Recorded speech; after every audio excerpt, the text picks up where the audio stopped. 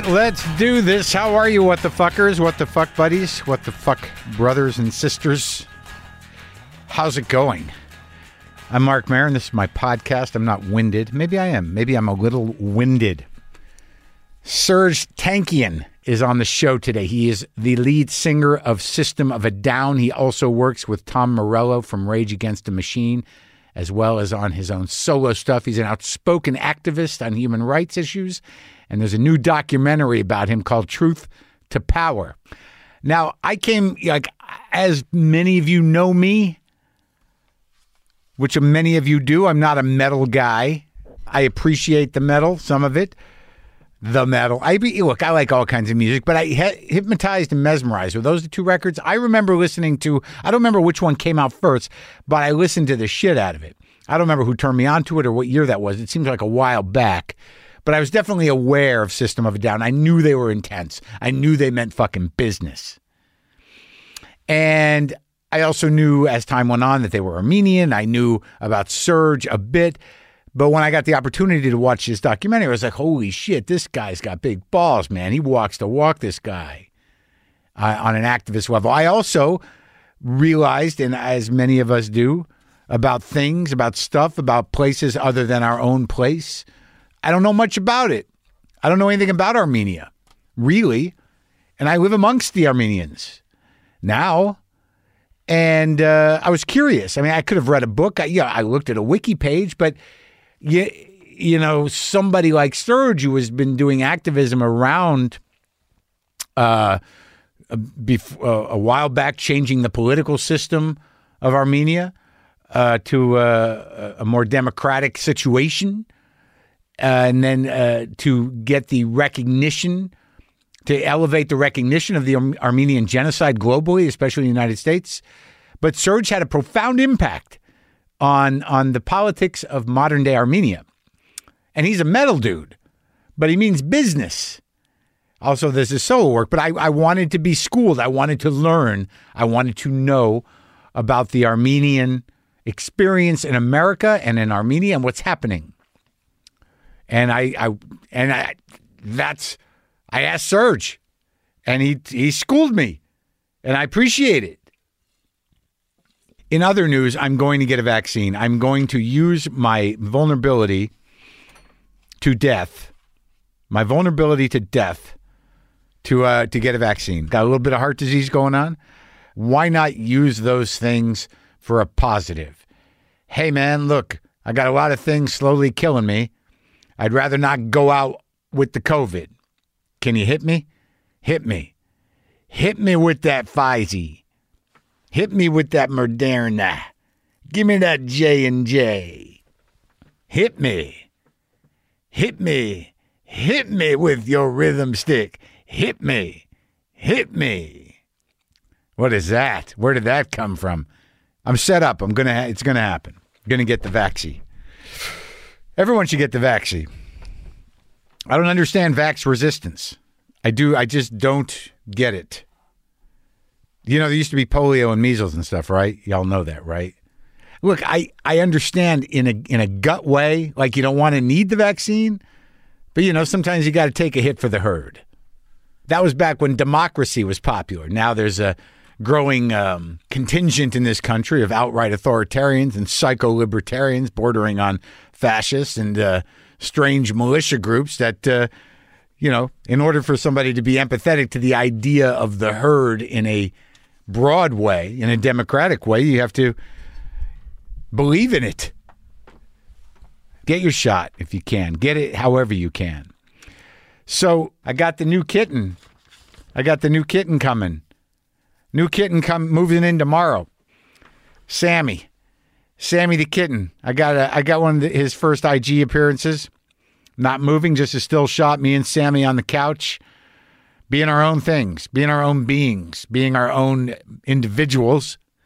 Sammy's now 5 weeks and change old, about between 5 and 6 weeks old. We've been bringing him over here, kind of like letting Buster look at him, letting them each see each other. But Sammy, at this stage, doesn't seem to give a fuck about Buster.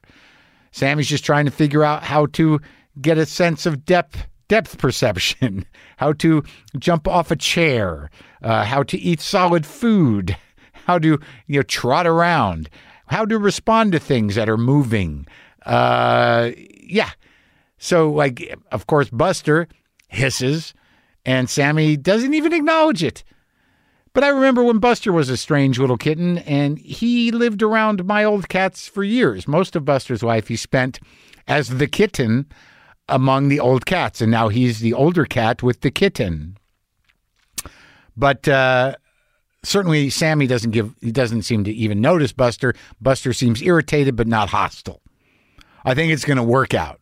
And I was petting Sammy, little red Sammy, Sammy Red, on my chest, and he began to shit. So I think that brought us together. He began to shit on my shirt, and we got him off of me. But I see that as a bonding moment. I don't know if Sammy will remember it, but not unlike Monkey used to do when he shit on the rug, he was looking directly at me.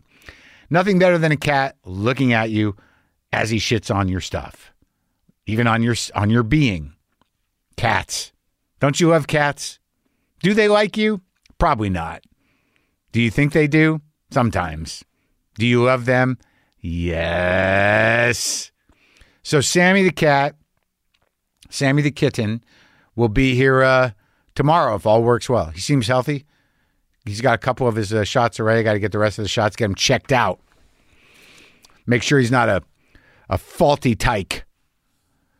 But now, I'm already attached, and now, like, if he's fucked up, I'm going to have to ride that out. I just, it's tough with the pets.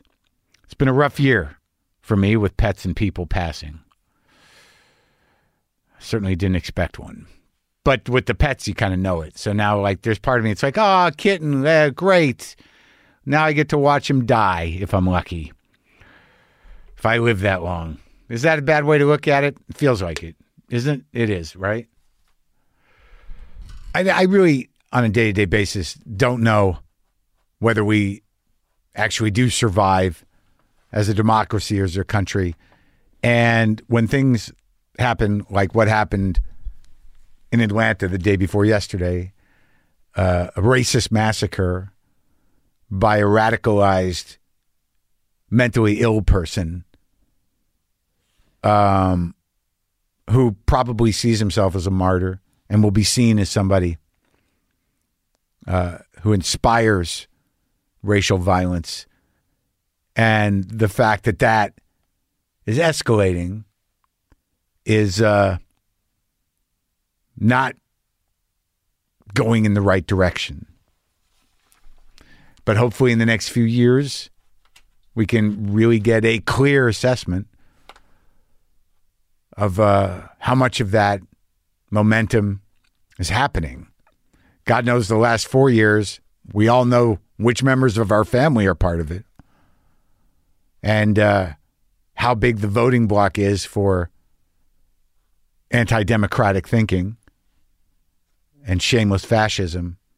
But this violence, the terrorist arm of the radicalization of mentally ill people and people filled with hate is definitely happening. And it was interesting for me to talk to Serj, who, I don't know how active any of you are, how active we all are. I guess most of us want to do our part. And, some people would consider me not as progressive as I should be, or not as active as I should be, or not doing enough. But I do what I can. I try to give voice to things. But, when you're an American and you look at yourself in relation to that and what you can do and what you're willing to do and with your life, there's big questions. And also, what information are you reacting to? But Serj had a very specific action and a hereditary action and an action that goes back to where his family comes from. He sought to fight for the recognition of the Armenian genocide by the world, by the United States government. He also fought to protect his homeland from an ongoing kind of oligarchical, corrupt governmental structure and inspired a new generation of political radicalization through nonviolent means, mostly in Armenia, and he's an American Armenian. It was inspiring. Made me feel like I don't do enough, but it was certainly a trip talking to him.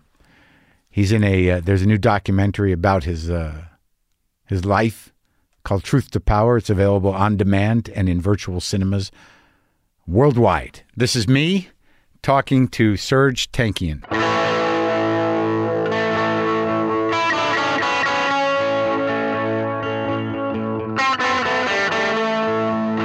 Oh my God. Hello, Serj. Yeah, it sounded like you were just having sex. I was just like, wow, this is exciting. Yeah, it's a good way to start. Good start. Yeah, I'm almost finished. Just hang out a minute. Oh, good. Yeah. I'm just trying to get set up here. I'm glad you finished. Yeah.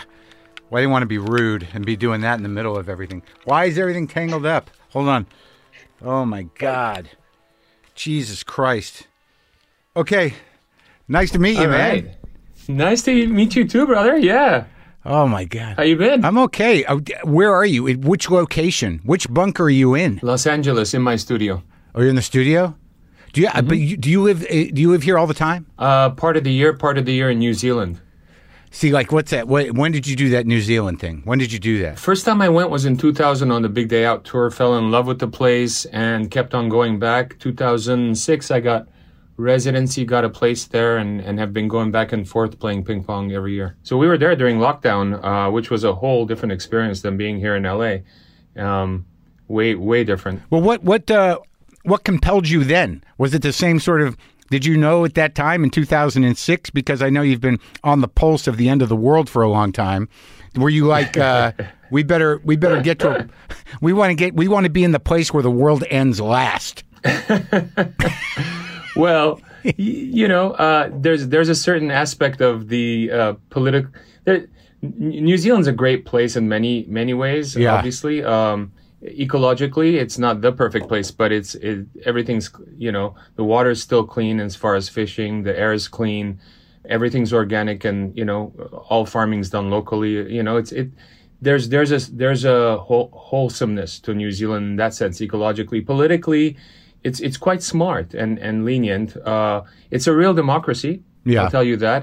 They don't have K Street lobbying firms. They don't have the Electoral College. They don't have super PACs. They don't have PAC money. That helps, and good, they've had good leadership overall. During the pandemic, the Prime Minister, Jacinda Ardern, she was very communicative. She was very on point.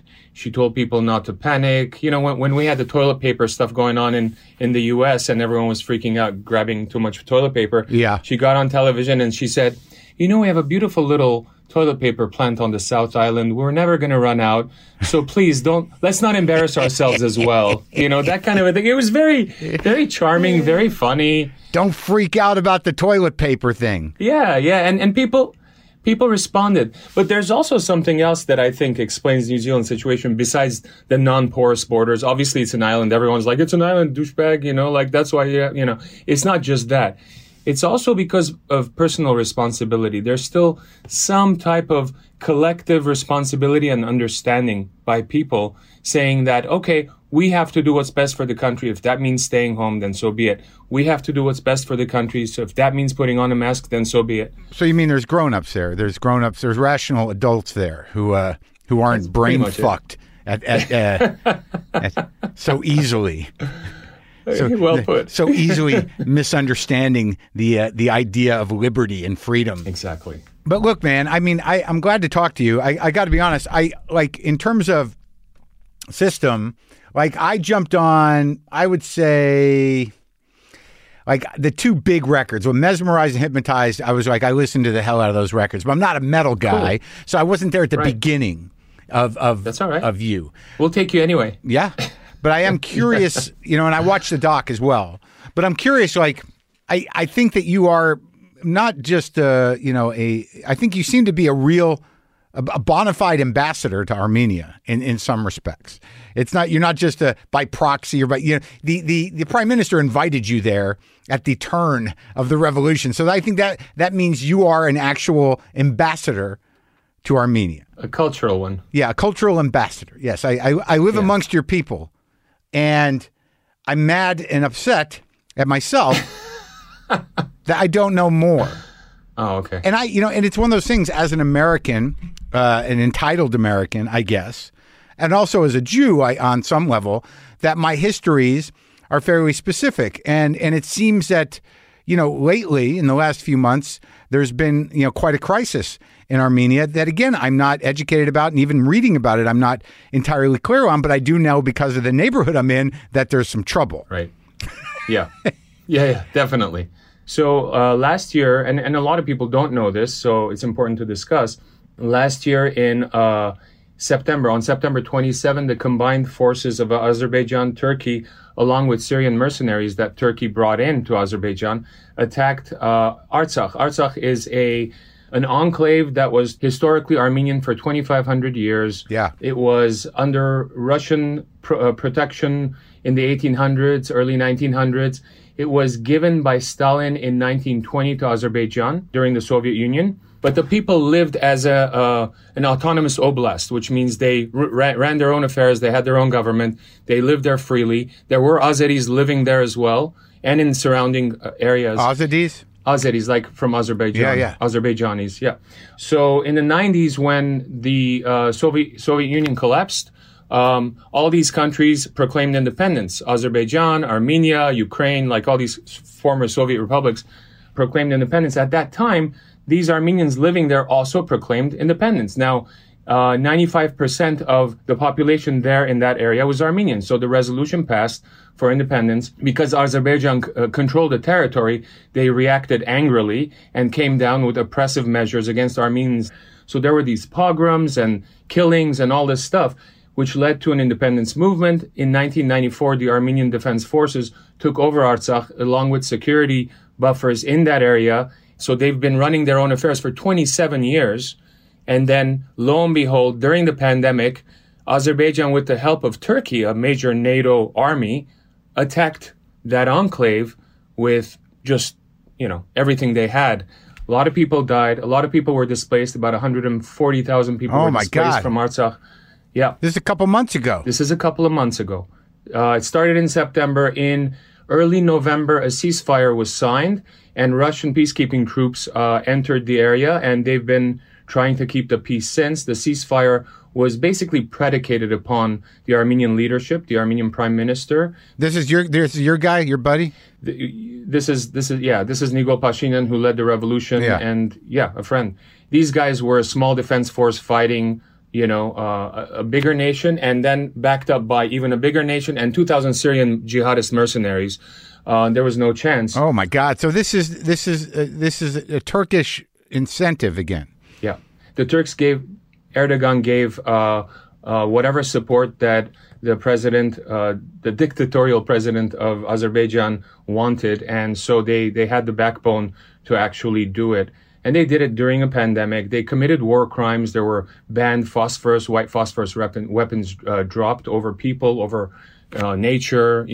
They were bombarding civilian territories the whole time, daily, day in and day out. It was horrific. So as Armenian Americans, we all galvanized in trying to raise funds for humanitarian support, in trying to get media support, because when Azerbaijan attacked, they didn't just attack with military weapons. They attacked with propaganda, disinformation, social media bots, as you would these days, apparently. Right. There was a false kind of equality narrative in the press saying that, oh, no, Armenia attacked us. And they were like, no, you came to us and attacked. Like, we were just there. And also here, who nobody really knows. So, it's a passing story. Well, we were going through elections. Yeah. We're going through elections, to be fair, and the pandemic. And so... Look, they picked a time that they knew that the world was going to be distracted. So where's it at now? It's pretty horrible because Azerbaijan's still holding POWs, Armenian POWs, even though Armenia's released all Azeri POWs.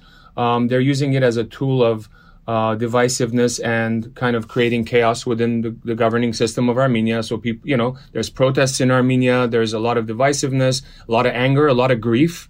It's a shame because the 2018 Peaceful Velvet Revolution was a unique thing that, again, most Americans don't really know, that really was incredibly special because not only not a single person died and an oligarchic corrupt system was replaced by a progressive democracy, but also it was the first time that decentralized civil disobedience was used as a tool of revolution. Yeah, let's come back around to that because you were sort of an intricate part about both an inspiration and action. So when it seems to me that you were like when you were younger, and you're still pretty intense, but you're not as intense as I thought you would be immediately. For some reason, when I met you, I thought like, oh my God, it's going to be intense. It's going to be earnest, and it's going to be, yeah. This is going to be like, I'm just going to have to stay on my toes here. I was thinking the same about you. Oh, come on. So, come on, you interviewed Obama. Give me a break. Like I have to be on my point. Oh yeah, but he was very casual, But your parents are both Armenian, from Armenia. Not from Armenia. My dad was born in Syria. My mom from Lebanon. My grandparents were survivors of the genocide. So they split. They left. And they ended up in these different places. That was 1915, is it? Correct, yeah. Where were you born? I was born in Lebanon. I was born in Beirut. 7 years old, we migrated to L.A. when the Lebanese Civil War started, grew up in Los Angeles. Where'd you live when you came? In Wilshire area? Where was the original the Armenian enclave? Hollywood. Oh, really? Yeah. Little Armenia, which is Hollywood, main Hollywood area. So that's where we first lived, then in the valley, mostly back and forth in different places in the valley. Never Glendale? I never lived in Glendale, no. A couple of my band members lived there, but not myself. Someone must have lived in Glendale. Some relative. Yeah. Oh, yeah. Someone must have lived there, and then they're like, hey, come to Glendale. That became the thing, yeah. Maybe I'm wrong, but it seems to me not unlike the Jews who came over at different points in time. You start off in one place altogether, and then as you gain status or economic status, you move to the suburbs to a degree. And I would have to think that's what Glendale was, an aspiration. Pretty much. Yeah, pretty much. It started out in Little Hollywood, Little Armenia and Hollywood, and then moved out to Glendale. It became a more, suburb kind of living and community. And there's still a lot of Armenians in the valley as well, in North Hollywood and all over. Yeah, but they all, it seems like many came to Los Angeles area. Do you know why that is? Originally the Armenian community was actually settled in Fresno because of agriculture, and also on the East Coast in Boston. We had a lot of Armenians in Watertown. But later, the migrations after the 80s, and when Armenia first became independent in 1991 from the Soviet Union, a lot of people came to Los Angeles area, yeah. And when you got here, you spoke only Armenian? When I got here, I spoke mostly Armenian, a little English, and a little Arabic, because I was born in Lebanon. Yeah. And then you went to an Armenian school. Yep, I went to an Armenian private school from 3rd grade till the end of high school. Then I went to Cal State Northridge, got my degree from Northridge. Now, my question though is what were the expectations? Because talking to people that first generation. Mm-hmm. Wanting to make a go for themselves in America. What were the expectations out of from your parents in terms of what they wanted you to do or what you thought you should do? How did you develop the original chip on your shoulder, Serj? Oh, that's what you mean. Okay, I'll get to that. As far as my parents, they were in survival mode when they came. They didn't come with much money at all, and they were just trying to make a living and trying to get by. They made sure that we got a good education, which was very important to them, and that we respected and retained our heritage as well, cultural heritage. So that was important to them. As far as the chip on my shoulder, as you call it, I became an activist because of the kind of weird taboo position of the Armenian genocide within a well-known democracy like the U.S. But when did you become aware of that? Because it seems to me that you started with your education, but you were going a different direction. Oh yeah. You didn't start with music. No, I didn't. I didn't start with music. I started playing music while I was in university. Just got a little keyboard and played around as a way of relaxing. And then I started getting, joined a band, but still not very seriously. Graduated university with a bachelor's in marketing. Started working in the jewelry industry with my dad. With my uncle. I had worked with my dad in the shoe industry. I created a software company and ran a software company for years. I did many interesting things. And I even ran a car wash while I was in university. But at one point, I realized that music is my calling. It was a huge awakening, an epiphany, if you will. How did that happen? Well, I was working in downtown with my uncle in the jewelry industry, and at nights I was taking these Kaplan classes in Long Beach so I can learn how to take the LSAT to get into law school. Are you going to be a lawyer? Look, I know about... Yeah, you could see me as a lawyer, right? Yeah, I could. But you know, I'm a left brain, right brain person as you are. Like, you know, you can do your logical stuff and be creative at the same time. So I thought, yeah, okay, I could do law school. I was dealing with a lot of attorneys at the time for my parents' affairs and stuff like that. And I hated it. I just going to these Kaplan classes and seeing all these people that were enthused about doing law. I just fucking... I always say that I had to go to the outer ends of who I shouldn't be to admit to myself who I really am. And that's when I had an epiphany that music was my calling. But that's like... But it just feels to me that the pressure, you know, on, you know, sort of first generation people to succeed in a way that is acceptable in the community, that is acceptable to your parents, that makes sense on paper... to them and to you. It seems that a lot of people, you know, do what they think they have to do, and they just suck it up. And it seems to me that, you know, that to make that decision to follow this calling, and like, you know, you talk in the documentary a lot about this Armenian song, the Stork song. Mm-hmm. You know, that kind of hangs over the whole thing, which I think is sort of beautiful. But so you didn't really know, you weren't playing, you know, in a band. I mean, you didn't have any indication that music would that go anywhere. No, I didn't. I just knew that was my calling, so I dedicated myself wholeheartedly to it, and just you know, learned and played, and I enjoyed it. But who were your guys? I mean, like, what were you listening to? I mean, to end up where you did, because I mean.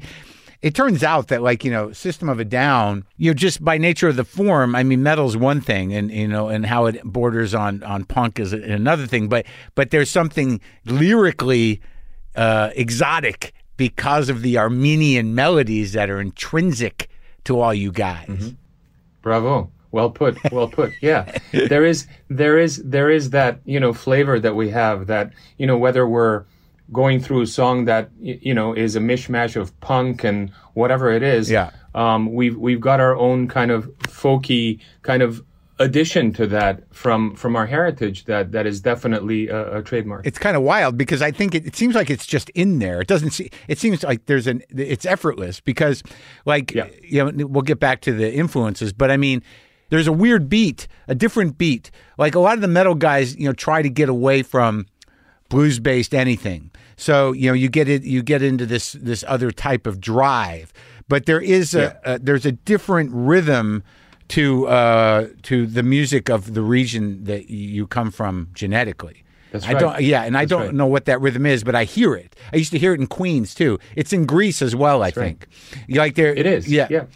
And Mediterranean. Right. And it's a rolling rhythm that's completely different than 4/4 or anything that other metal bands were doing. And that was that the rhythm you grew up with? You know, we all grew up with different types of music besides, you know, rock and modern music at the time. You know, so yeah, I mean, I grew up with Armenian beats and melodies, Arabic beats and melodies, and European beats and melodies. Yeah. I mean, I was exposed to a lot of stuff before we even, you know, as a kid, before we even moved to LA. And then in LA in the 70s, it was, you know, Bee Gees and you know, disco and so many things. And 80s was a different type of music.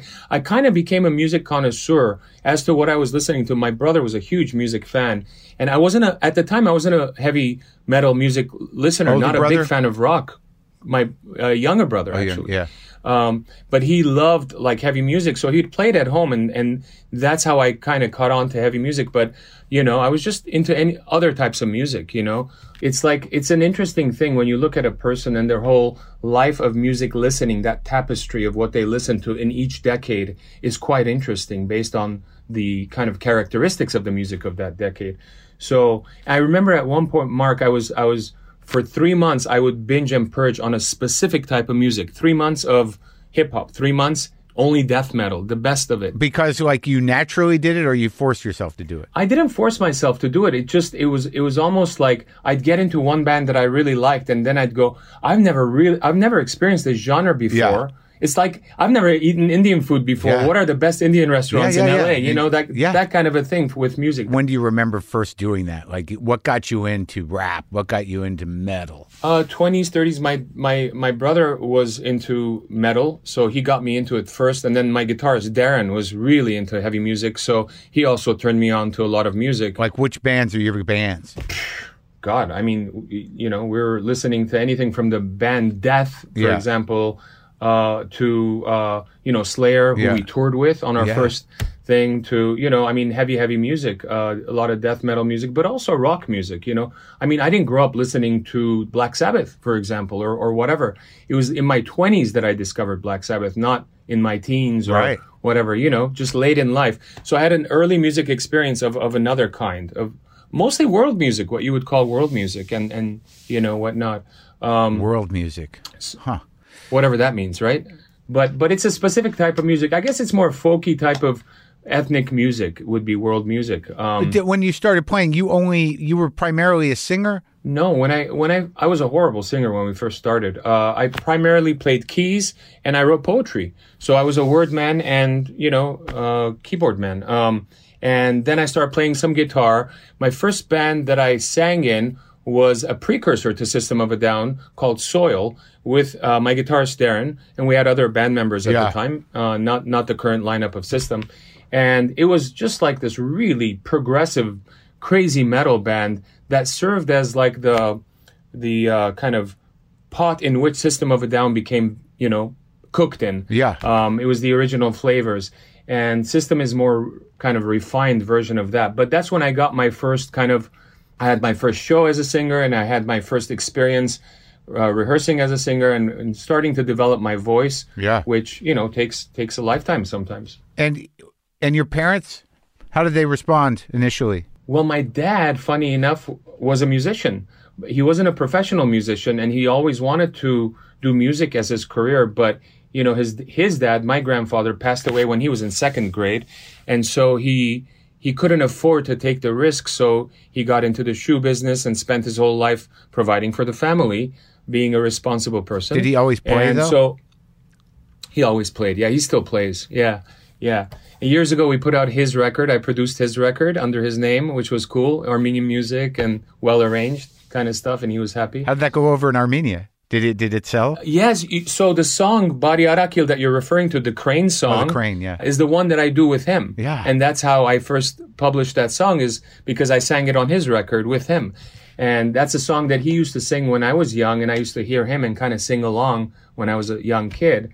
And so it does bring back a lot of memories. It seems like that was sort of the kind of launching point for your poetic mind. I mean, what is that song about? It represents something, right? It's about missing home. It's about being a diasporan. It's about having a home that's somewhere else, you know, that you always long for, but you're kind of estranged from, and that you always want to return home some way. And I don't know if you could or can't, you know? Yeah. It's a beautiful song in that way.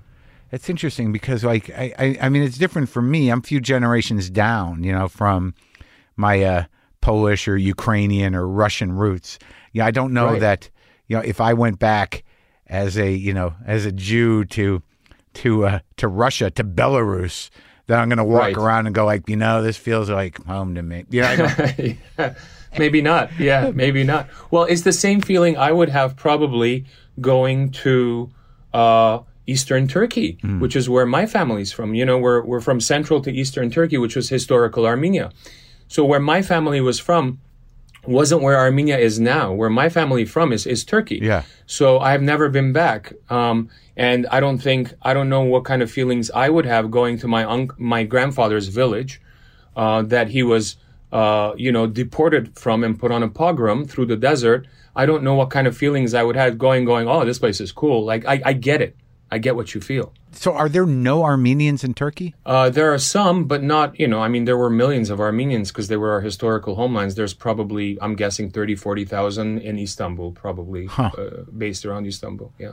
And your awakening, you realized how the global politics worked in relation to admitting or acknowledging the Armenian genocide or calling it a genocide, that there was global politics involved with defining that was being guided by Turkey's denial of it. Correct.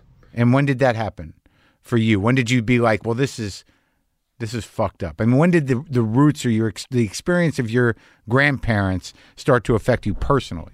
I was in my teens, somewhere in my teens. I don't remember the exact age, but somewhere in my teens, when I saw that Congress hadn't recognized the genocide and they were playing with this G word, and we knew that Turkey was spending millions of dollars on, lobbying firms, K Street lobbying firms, trying to not get the Armenian genocide recognized in the United States Congress.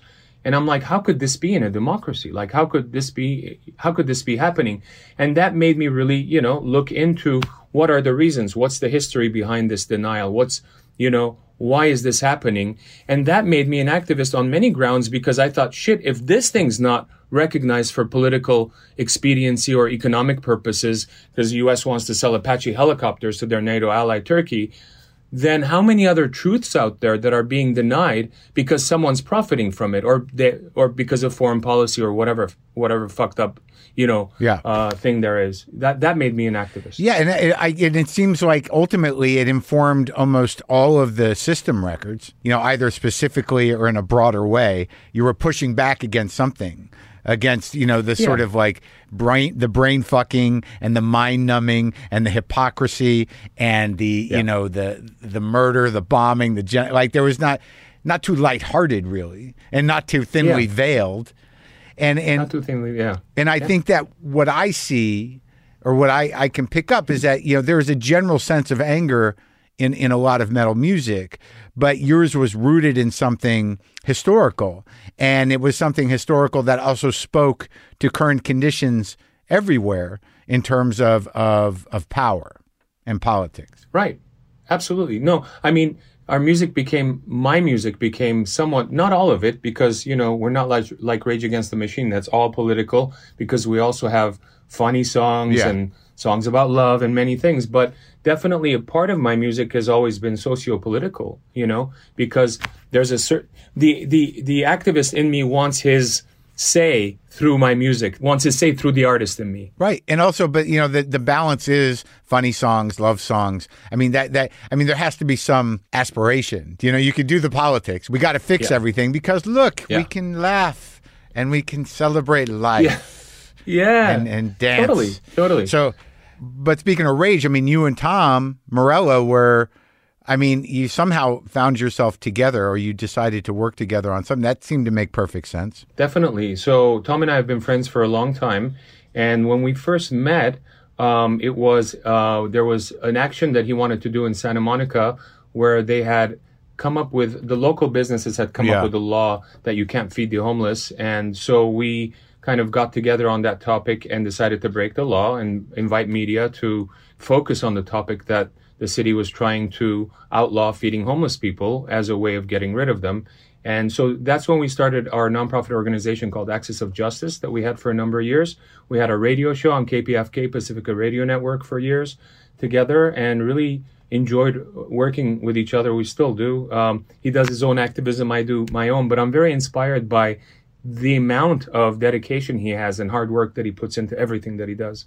It's incredible. Yeah. Oh, yeah. No. And he's always. It seems like he's always been doing that. That even with the Rage, it was like from the beginning. It seemed that's what it was about. Always true to himself. Yeah. So, I know I didn't know about the situation in Armenia before the new prime minister, took over. But it was pretty straight up dictatorship, right? No, it wasn't a dictatorship, Mark. It was actually, we had free press from the beginning since 1991. It wasn't a dictatorship, but it was more of like gangs of New York in a way, like where a bunch of buddies were oligarchs. They held the monopolies. They controlled the system. From back in the Russian days? No, not from back in the Russian days, but most of those Soviet republics were similar in that sense that sometimes they'd have a dictator that stayed in place, like Lukashenko's still been there from the Russian days.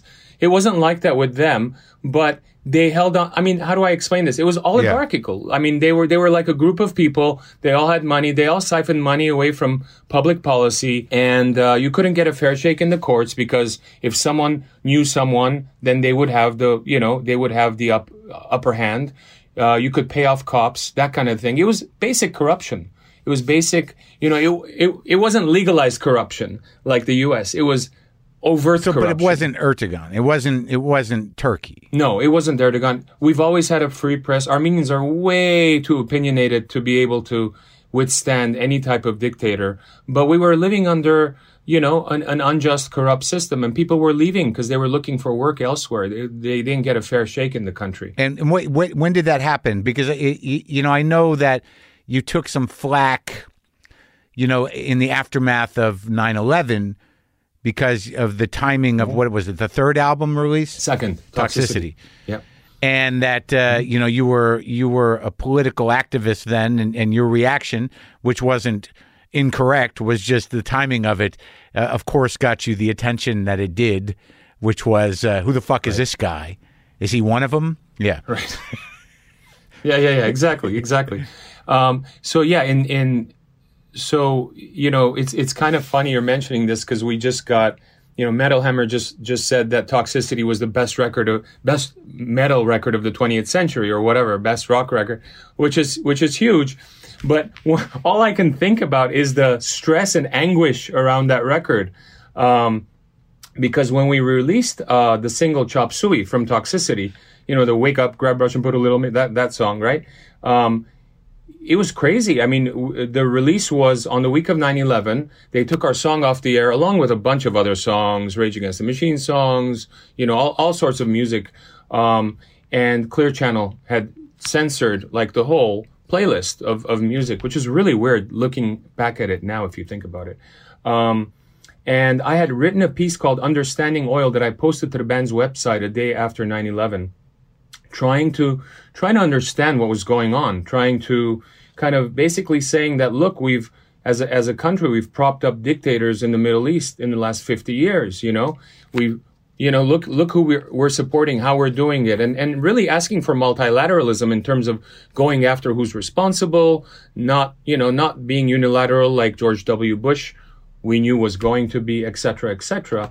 And, it's kind of funny because now they're using it for, college essay learning, like, which is like 20 years later, But at the time, it was like, it really put us on the edge, and the label asked us to take it off the website. The band called me in. They're like, you're a smart guy. Are you trying to get us killed? What the fuck are you doing, And I'm like, but it's the truth, You must have been a little scared, though, no? I was very scared, sure. Yeah, we were getting threats. I tell you, man, you definitely got big balls in terms of how you handled that. But I have to assume that, you must have been out of your mind. I don't. I'm dedicated to the truth in a very naive way. And that's all I have to say. So for me, it was just like, it's the truth. And I've learned since, Mark, that there are many times, it's not the only time in history where you can speak truth and public opinion hasn't caught up to that until later. I get that. Yeah. And you get flack for that. And then later in revisionist history or whatever you want to call it, you're like, oh yeah, that made sense. That totally makes sense, right? Right. And if you're lucky, you're alive and you haven't been ruined. Right. You can appreciate your vindication. Exactly. Well, it's never vindication because what happened were, the invasion of Iraq, which literally had nothing to do with 9/11, and yet they tried to make that link, WMDs, all that stuff, which we now know was non-existent. So you never really feel good unless something good happens from it. Yeah, but awareness is not nothing, and all of this is building your sort of personal, political, and philosophical and activist capital for what you want to accomplish, right? Right. So when it comes down to stepping up with your home country, with Armenia, like, was System of a Down popular in Armenia immediately? On the first album, no, not at all. Nobody knew who we were. And I think it was after this I'm guessing if it was after the second record, but it was also our band's activism having to do with awareness of the genocide that really kind of touched upon the Armenian kind of heart. And, you know, if I go to Glendale now, an old lady will come up and hug me, not because she listens to System of a Down, but because she knows that my band and I have been working toward the recognition of the genocide for years, right? She doesn't love that second album. She doesn't. She doesn't love that second album. She's not into metal. She's not, you know, it's like, right? So there's definitely that aspect of it. But it seemed like by the time you guys go there the first time, I mean, you know, it would seem to me that Armenians would see your names and be like, look, Armenians. Yeah. That they would, but because it looks like by the time you got there, you know, there were thousands of people that identified with you and the band and the message. True. Yeah, so that was, you know, about 20 years after we formed the band, and you know, we'd been asked to go, and that was the perfect time for the band to go, and it was an incredible feeling. That was before the revolution. It was 3 years before the revolution, yeah. So it was 2015, the 100th anniversary of the Armenian genocide, and the government invited the band to come and play a free show in Republic Square. Did he know what he was getting into? They did, because in 2013, I had written an open letter to the president at the time, Serj Tankian, in kind of basically calling him out on vote rigging and, basically taking the elections in an undemocratic way. And we had letters exchanged back and forth within the press openly.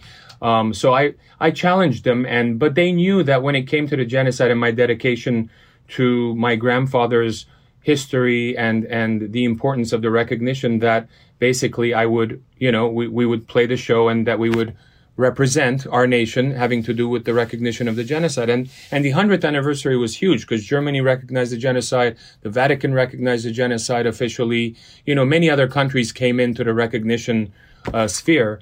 But I also had to kind of speak truth to power from stage, the truth serum, as we call it. And so when it was time, I actually started thinking of my grandparents, both of my grandparents. I felt like they were there in spirit with me. And I started just talking and basically, talking about the fact that Obama had, as a candidate, blamed George Bush for not recognizing the Armenian genocide. But when he became president, because of the NATO links of Turkey and stuff like that, he didn't recognize the genocide properly, and talked about the Armenian government at the same time and said, listen, we got to change this. This is not right. There's injustice. Right. Here. So this is 2015. So this is long after, this is years after Mesmerize and Hypnotize. So like, so by this point, all Armenians knew your band. Exactly. So, like, tell me that story, though, because, like, I thought that, there was something kind of amazing about your turning away Atlantic Records. What year was that? Oh, that's interesting. Yeah, that is an interesting story. I'm trying to remember the year. But you already had a record out, right? You were two? Yeah, no, we had our records out. I had a small imprint, a label. And I had signed this band from Texas called Fair to Midland, really great progressive rock band. So, but it was about your imprint. It wasn't about the System records. It wasn't about System of a Down. No, yeah, it was about another band. And they, so we signed them to our imprint because we found them really interesting. And then we tried to get a distribution deal for them with a major label, which you would do at the time. And so there were a number of labels interested, Universal, Atlantic, and a couple of others. So they flew us out to New York to kind of present the band and kind of do their pitches, like take them out to dinner, schmooze, do their pitches, right? So each company did their pitch. Atlantic, had a great pitch, and we had a great meeting with them. And Craig Kellman, who's a friend, he runs the label, still runs the label as far as I know. And by the end of our meeting, he said, hey, you want to come in and say hi to the old man? And I'm like, old man? Oh, Ahmet Erdogan. Yeah, the guy that signed, Zeppelin and Ray and, like all these amazing bands. Like he was a legend, right? I'm like, sure, I'd love to meet him. So I went and sit down, 70s office. Yeah, like, yeah. He's cool. The guy, man. He's like, he did Ray Charles, he did everybody. I know. Incredible. So I sat down with him. I'm talking to him, and I'm so appreciative of what you've done. You know, amazing. I'm so grateful. Thank you for meeting me, etc. Whatever. And then somehow it came, I knew it was Turkish, obviously. And I said, by the way, I'm Armenian and I grew up in Los Angeles and stuff. And immediately he goes, oh, the first person we had at our label was Armenian, almost defensively, like, oh, I have a black friend, that kind of a, know, response. And I'm like, okay, I'm not going to put much into this, whatever. So we kept on talking and whatever. And then 10 minutes, met with him and left. And on my way back, they had internet on the plane, and I got on, and something was irking me inside. And I typed his name, Ahmet Erdogan, and then I wrote the word genocide behind it, and my jaw dropped when I saw what had, his dad apparently was the ambassador of Turkey to the United States way long ago in the 1930s, and his dad was instrumental in holding back a film about the Armenian genocide called The 40 Days of Musadagh by Franz Werfel. Franz Werfel is a Jewish-German author who had written a huge book about the Armenian genocide in the 1930s. So he convinced MGM not to put out that movie, his dad, right? He himself, Ahmet Erdogan, had paid millions of dollars to U.S. think tanks and also university chairs, set up university chairs who had hired authors who denied the Armenian genocide. Wow. So he had, So then I had to, I was in this weird conundrum now. I'm trying to sign this deal to a label. And I'm like, how did this happen with an American band from Texas? How does this happen to me? How do I get into these things? Now you're on the integrity line again. Now on the integrity line again, accidentally. All right. I had no idea. So now I'm like, what do I do? And the story is very interesting. We don't get into it that much in the film, but, so I told my friend Craig Cullman, who ran the label, I said, I'm not going to hold this against the label, obviously, because that's not fair. But I'm telling you the pros and cons of your label, the pros and cons of the other label we're looking at. So you're aware the band hasn't made a decision yet. I'll get back to you when they do. But when our conversation was over, I said, there's one more thing that has nothing to do with business. Can I talk to you about it? He's like, yeah. And I'm like, the old man. And he goes, what about the old man? I told him what happened. I put his name and the word genocide behind it and discovered all these things. He goes, let me look into it and call you back. I said, no pressure, all good, So apparently he told me later that he went into Ahmet Erdogan's office, typed Ahmet Erdogan genocide on Ahmet Erdogan's computer. Yeah. Yeah. And then listed all this stuff. Because Ahmet basically told Craig, how does he know all this stuff? It's the days of the internet, right? He's like, it's public, right? And so he did that. And then he called me and he said, Ahmet wants to speak to you. And I'm like, oh, okay, cool. Let's talk. So he called me. He calls me and he's like, oh, that was a long time ago when we started that chair, that writer is gone and all that stuff. He even said, I believe the Armenian genocide should be recognized. I have friends in, Turkey. I'm friends with the prime minister. I have a house in Turkey, all this stuff. Let's get together and talk. Why don't I fly you in? And I thought about it and I said, Ahmet, listen, I'd be happy to meet with you. I got no problems in talking to you about it. But I said, ultimately, my whole career has been based on telling my grandfather's story and the truth about the Armenian genocide. If I'm to work with someone that's, spent money and helped the denial of that genocide, it's going to make me look like a hypocrite. So if you want to work with me, I need a letter from you that says, I, Ahmet Erdogan, recognize the Armenian genocide. I promise not to publicize it unless I turn into an asshole somehow. You wanted your what do you call it? You wanted the security deposit. Security deposit, right? He goes, I can't do that. And I said, well, why not? He said, because they'll burn my house in Turkey.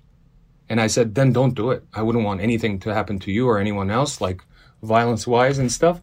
And he goes, let me think about it. Maybe there's another way, and nothing ever happened of it. Now, to my credit, I never told the band this story until after they made a decision. And they decided to go with Universal, not Atlantic at the time. So I didn't have a problem with that. And you didn't even have to tell them that. You didn't have to tell them, I got this personal problem. It's a genocide thing. It's just a little genocide thing, right? No. It's pretty crazy. Some of these situations that I've kind of just been thrown in to kind of deal with. Well, but what a beautiful negotiation on some level. That, that by doing that, in not just, it's a sign of maturity as an activist to not just act reactionary-like and say, fuck you, fuck Atlantic Records, fuck you, right? No, because the people at Atlantic Records were great. Like they were really a great label. But for him to meet you where you live and say, well, this is what's up. I believe this now, and at the time we did this.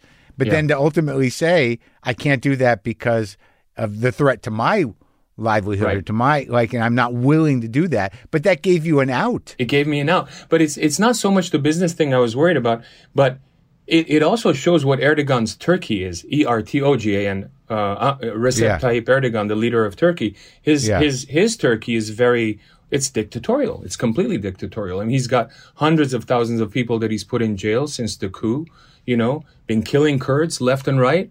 Invading Syria, invading Libya, the Mediterranean, trying to drill in the Mediterranean next to Greece and Cyprus, right? Helping another dictator invade Artsakh with Azerbaijan and bringing in Syrian mercenaries. They're using Syrian mercenaries as proxy armies everywhere now, And I'm really hoping that Blinken and Biden put a stop to this once and for all. And it seems that, in terms of your solo career, that, outside of system, and once you sort of, I think, relaxed in your own skin around your activism and actually saw progress in terms of the message and in terms of raising awareness and doing the things that activists do, and then ultimately, being invited on the eve of revolution to Armenia to be there for that success, and then the prime minister said he sort of credited you, right, for inspiration. He was there in the crowd. When I met him when I went to Armenia, he was there in the crowd watching System of a Down with his wife, and he told me that he thought, and we show it in the film, that he said, look, if you can bring 50,000 people out there, we should be able to bring some people to the square and change this country for the better. It gave him hope, but honestly, that was an amazing work. The whole revolution, story of the revolution. Oh, we got a film coming out, another film I helped co-produce and score, called I Am Not Alone. It's an award-winning film, and it's a documentary about the 2018 Velvet Revolution in Armenia. We're going to put it out this year. And it kind of goes through it shows you how the revolution happened, from day one, and, all the ups and downs, the whole storyline. It's really well done. Same director who did Truth to Power, Garin Hovhannisyan, also directed I Am Not Alone. And you were talking about earlier about the idea of the soft revolution. How did that tactically work? The decentralized civil disobedience. Decentralized civil disobedience, yeah. So at first, most revolutions that we know, like we see it in Belarus, Myanmar, elsewhere, everyone gathers in a square, large numbers, the police are there. It's either violent or non-violent, right? If the police react, there might be violence, a lot of arrests, this, that. And that happened in the beginning. And Armenians we're very outspoken people. And so we've had a protest almost every year since independence, because it's either an issue-based protest or whatever, different things, because people weren't happy. But they learned from these former protests that, look, if we all gather in a square, they're going to either arrest us, right? Or there's going to be violence, and we don't want either. We don't want it to be a violent revolution. They stuck to their nonviolent, theories very strongly. So and everything they were trying failed. They were trying to galvanize people, meet in a square. Not many people showed up, do this, do that. And then they started gaining momentum as soon as they realized that people were watching the current prime minister, who was the revolutionary leader, Nikol Pashinyan, on Facebook Live. And he's like, shit. Okay, so he ran and put himself in front of a bus. I mean, this is a member of parliament in Armenia. Okay, he ran and put himself in front of a bus, a public bus in the middle of Central Square in the capital, and refused to get up unless told the bus to run over him if he really needs to go. Kids saw him do that and started blocking intersections all over the country, wherever they lived. So you don't have to go to the Capitol, to the Central Square. You want to protest? Go block your little street next to you. They started doing that. The whole country shut down. And then at that point, they had the government's attention, okay? And then they took it a step further. They're like, okay, tomorrow, every truck driver in the country, wherever you are at noon, stop and honk. the loudest noise ever made in Armenia, likely, like the whole, just literally. But also not violent and not chaotic. Non-violent, non-chaotic, right? No hurting people. If the police, they told them, if the police come to you, run. Don't get arrested. Don't fight. Run. But then come back and reclose the street because you've got them in numbers. They can't overwhelm you. The people are always more than the administration. Right, but you're sort of hoping for a non-fascistic response. Yes, and you are, and luckily we had so many protests and so many previous things that the government was also wary of strong crackdowns because they've done that before and it's bit them in the ass, right? So they were careful. So, but these people were also like, the police are our brothers and sisters. Let's not, let's not harm them. They took the whole Gandhi approach, the protesters. So it was a very unique thing to watch. And, as someone who's an activist my whole life, seeing something like this anywhere would be interesting, let alone Armenia, the small country of Armenia. And so they did it and it succeeded. At one point, the government officials were taking ambulances to go to their offices because they couldn't, the airport was closed. Everything was closed. They couldn't get anywhere. They had them on their knees. And I'll let you watch the film so that you can learn the whole story. But I think there's a lot to learn from that example that can be replicated elsewhere in the world, whether it's Hong Kong, Belarus, Myanmar, anywhere. Because there is a way, by just using numbers in a peaceful manner, to overwhelm the system. Now, obviously, it won't work everywhere. Their police might be extremely violent. They might kill people. Obviously, there's no magic formula, but there is something unique in this that could be very useful. Wow, and it worked. The people's will was honored, and you were invited back for the celebration. I was invited back. Man, I landed at the airport. I remember, Mark, as soon as we got out of the airport, the streets were full of people, elated. Not smiling, not happy, not Rock in Rio where they're partying, but beyond that. I've never seen elation in my life. That was a unique experience. It was as if they were freed from indentured servitude of some type, which is a beautiful thing to see. Beautiful. I bet. And just to be a small part of it was extremely exciting, and it gave me a decade of extra life, I'm sure. And just to see that change occur was really touching, yeah. When did the United States finally acknowledge officially the genocide in Armenia? Both houses of Congress recognized it in December 2019. Just 2 years ago. Yeah. 104 years after. It happened. It happened, yeah. I mean, to fairness to Congress, House of Representatives has in the 1970s and 80s, not Senate, but the House of Representatives had recognized the genocide solely, but not both houses, so it never became law, really. Right. And President Reagan was the only president who's actually ever used the word genocide to talk about what happened to Armenia, to Armenians. So, yeah, it's quite interesting. But now it's on the record.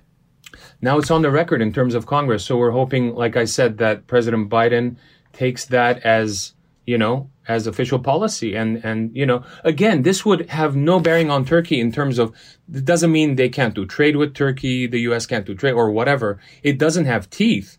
But Turkey's still pissed off because they're still denying that their ancestors committed this atrocity, that the whole world knows about, Right.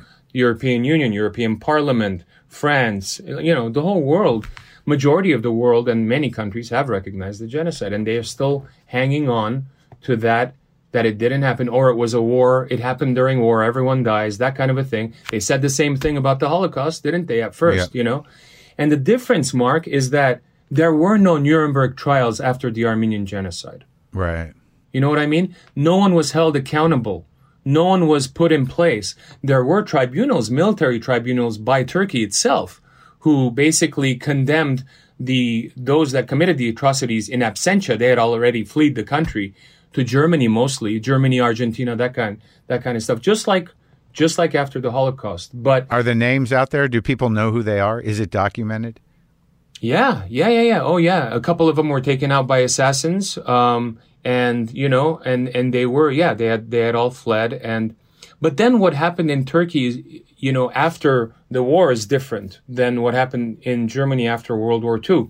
Turkey felt, because the the powers that defeated Turkey, the West basically, were there. They were in Istanbul, and now they have to deal with what are the repercussions? What do we do now, right?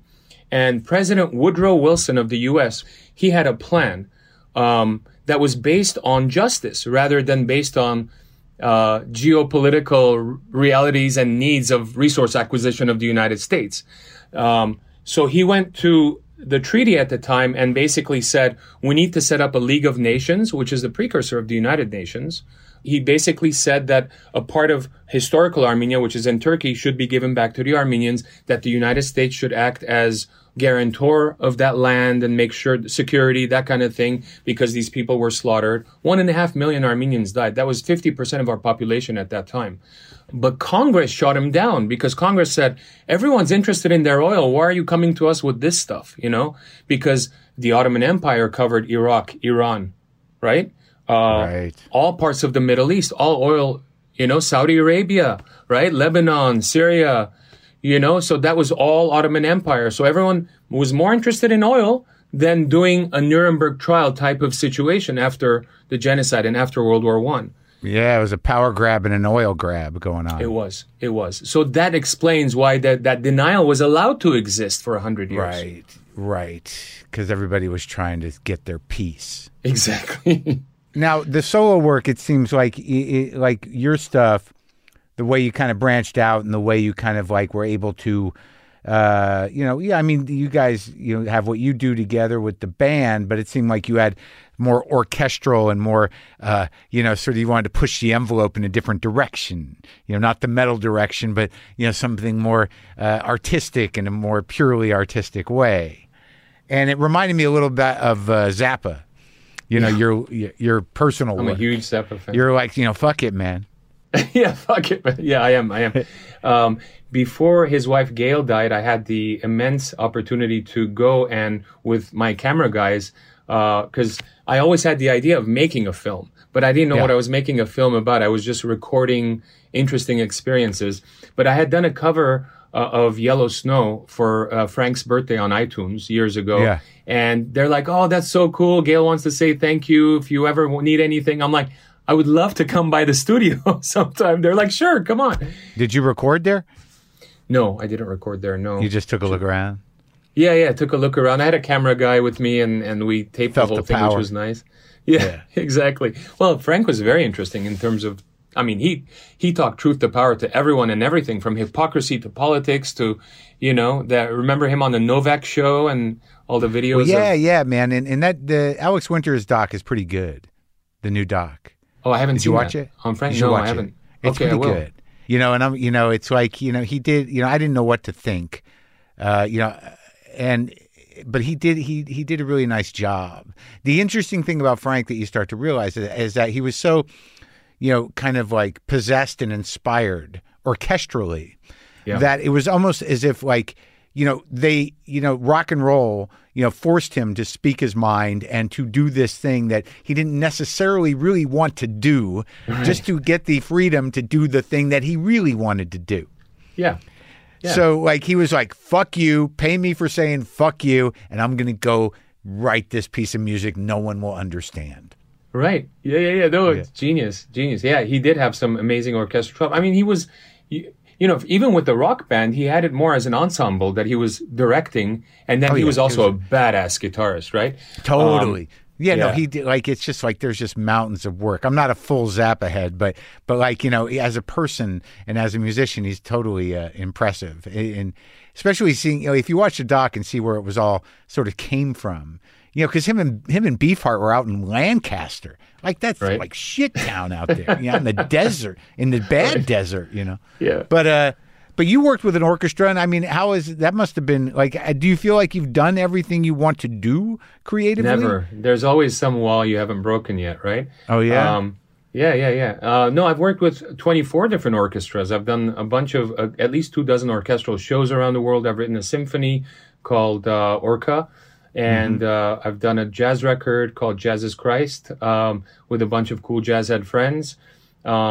And I'm mostly doing film scores as far as new releases besides the EP.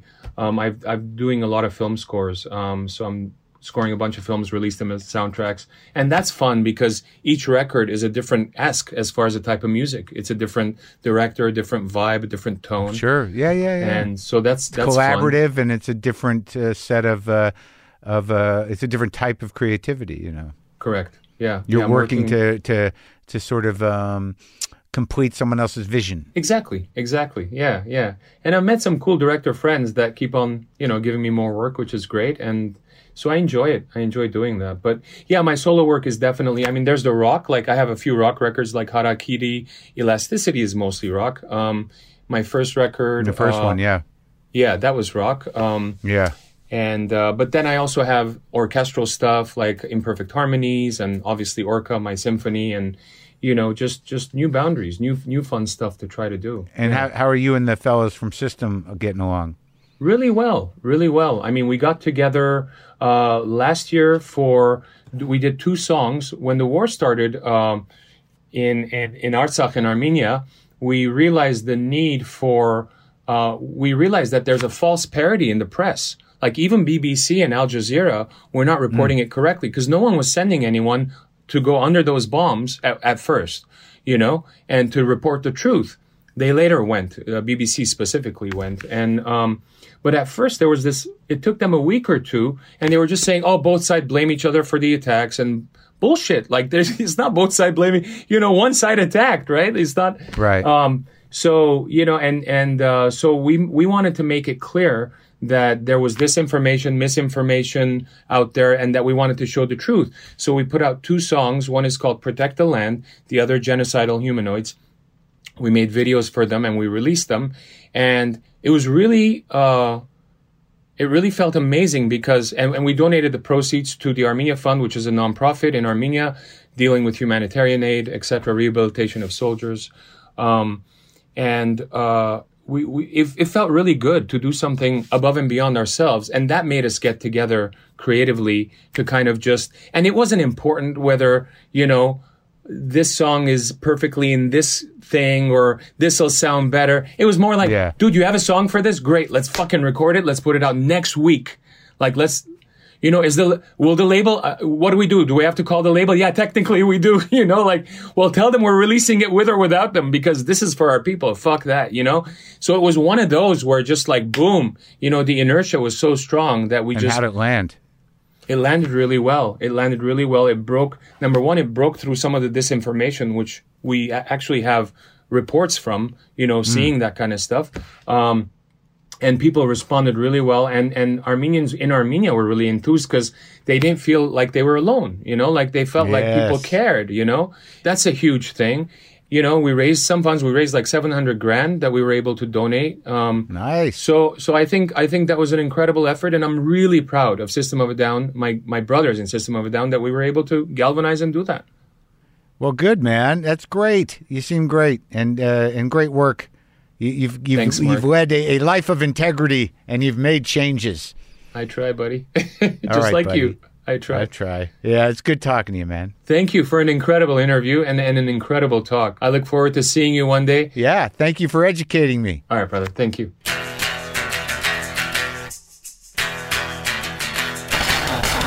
Now I know. Now I understand more about Armenia, about my neighbors, about the struggle, about a struggle, about what struggle is, about what activism is. Are we doing enough? Are you doing enough? Am I doing enough? The documentary about Serj is called Truth to Power. It's available on demand and in virtual cinemas. Play some dirgy guitar.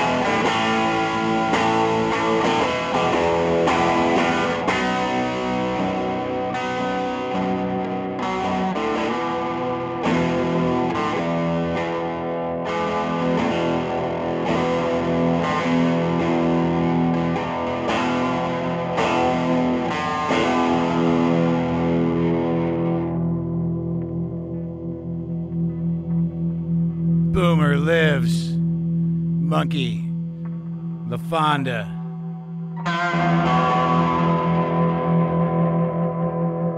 I can see the cat angels flying over the mountains.